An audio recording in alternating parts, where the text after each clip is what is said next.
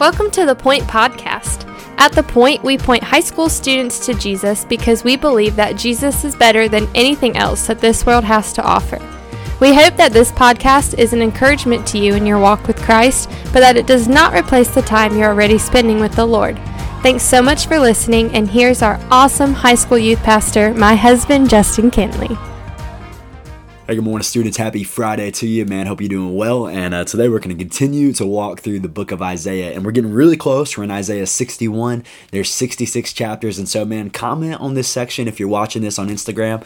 Maybe a book that you would like to see us go through. Because remember, the heart of the Point Podcast is, man, we want to help you get in the Word every single day. Because we believe walking with Jesus on a daily basis is so important.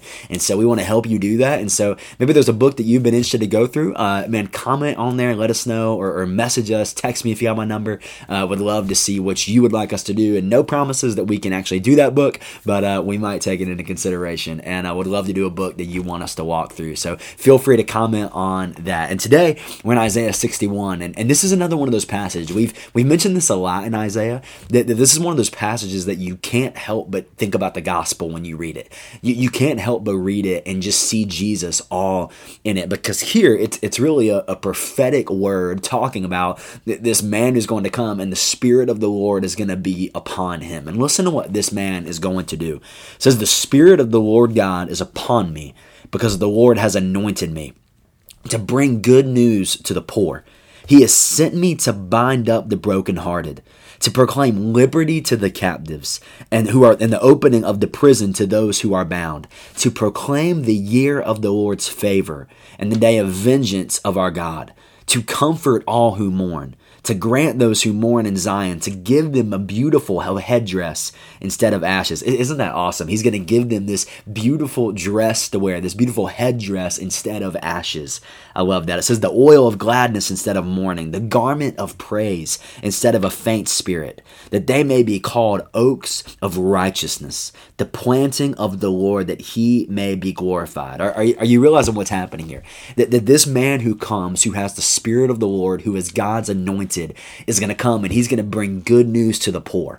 He's going to bind up the brokenhearted. He's going to take people who were mourning, who are covered in ashes, and he is going to clothe them in beauty. I love that he says he's going to make them oaks of righteousness, right? Now, do you see what he's saying here? And do you see why people really took it seriously when Jesus comes and says that he's the Son of Man? When Jesus comes and says that he's the Messiah, he's claiming to be this anointed one that Isaiah is prophesying about. I love what it says here. And so we think about this and we read what this anointed one is going to do, and we can't help but think about Jesus, how Jesus is touching lame people and they're walking again, how Jesus is restoring sight to blind men, how Jesus is healing lepers and they're becoming whole again. I mean, these amazing things that Jesus is doing, it's all fulfillment of this anointed one here in Isaiah, which is so good. And I love what it says at verse 10. This is so good.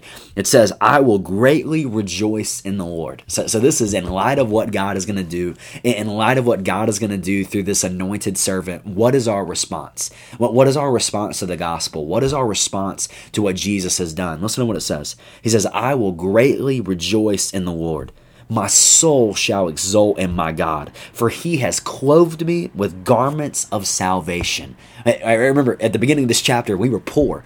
Man, we were covered in ashes, but yet at the end, because of God's anointed one, we are clothed in garments of salvation. The Bible says, "He has covered me with the robe of righteousness." It says, "As a bridegroom decks himself like a priest with a beautiful headdress, as a bride adorns herself with jewels." I love this. He says, "For as the earth brings forth its sprouts, and as a garden causes what is sown in it to sprout up, so the Lord God will cause the righteous and praise to sprout up before all the nations." So this anointed one is coming to bring good news to the poor.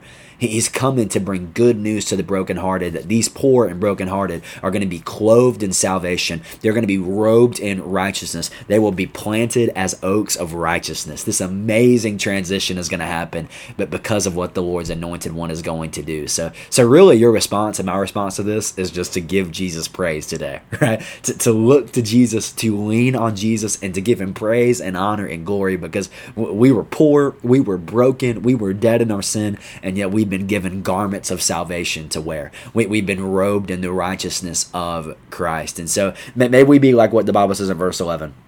May we be the righteousness and the praise that's going to spring up in light of what Jesus has done.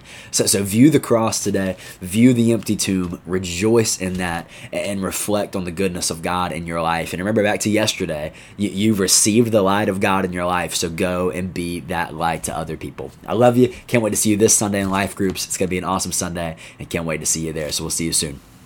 Thanks so much for listening. The Point is a ministry of First Baptist Church Indian Trail for high school students. We offer life groups every Sunday morning at 8, 9:30, and 11 o'clock, and we meet on Wednesday nights at 6:15. For more information, you can go to our church's website at fbcit.org.